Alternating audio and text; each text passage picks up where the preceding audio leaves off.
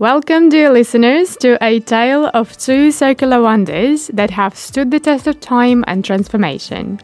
Join us as we unravel the captivating journey of Rotondes, a place where history, innovation, and culture converge. I must say, there is not a lot of information on these two beasts that are now one of the hippest, mind you, not hippiest, spots in town, but there is something I've managed to find. Picture this.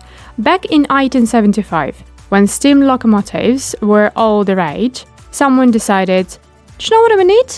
Two giant circular buildings, 52 meters in diameter each, to store and fix those steamy beasts.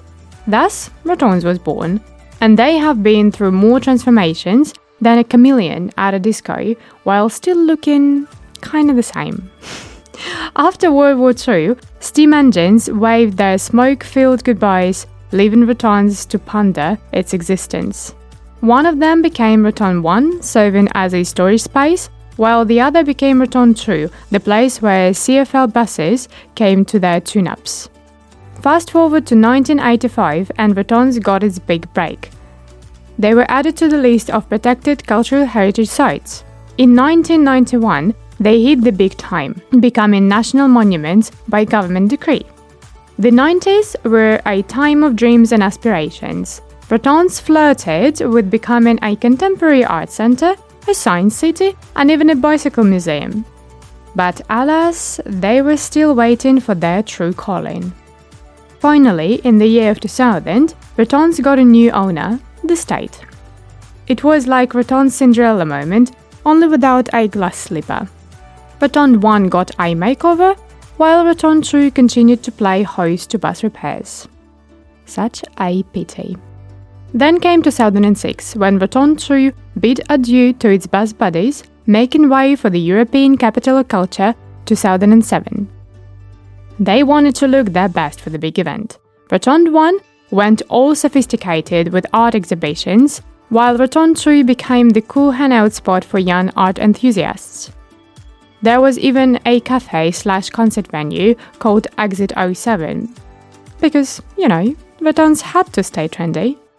In 2015, after some decontamination therapy, Rotondes decided it was time to get back in the cultural game. Rotonde 1 transformed into a performance venue, exhibition space, and a multipurpose hall. Meanwhile, the European Cultural Year moved next door, and Rotonde 2 was still patiently waiting for its glow-up. They did build a cafe and a concert venue inside it though, because even the underdog deserves some attention. And now, in the present day, the grand renovation saga continues. Rotonde 2 is contemplating its own makeover, while all the big shots in town are getting involved. They are considering everything, from expanding their offerings to optimizing storage capacities, and even moving the cafe to a permanent spot. It's quite an exciting time for Rotondes, and for Luxembourg for that matter. So there you have it. The epic journey of the two circular wonders that refuse to be boxed in. We've got Buvette, the bar with a cool green terrace that's open the entire summer, studio of the amazing Radio Aura. Check us out online and on air as you're doing at the moment. The 59 Club, and the never-ending agenda of the Rotondes itself.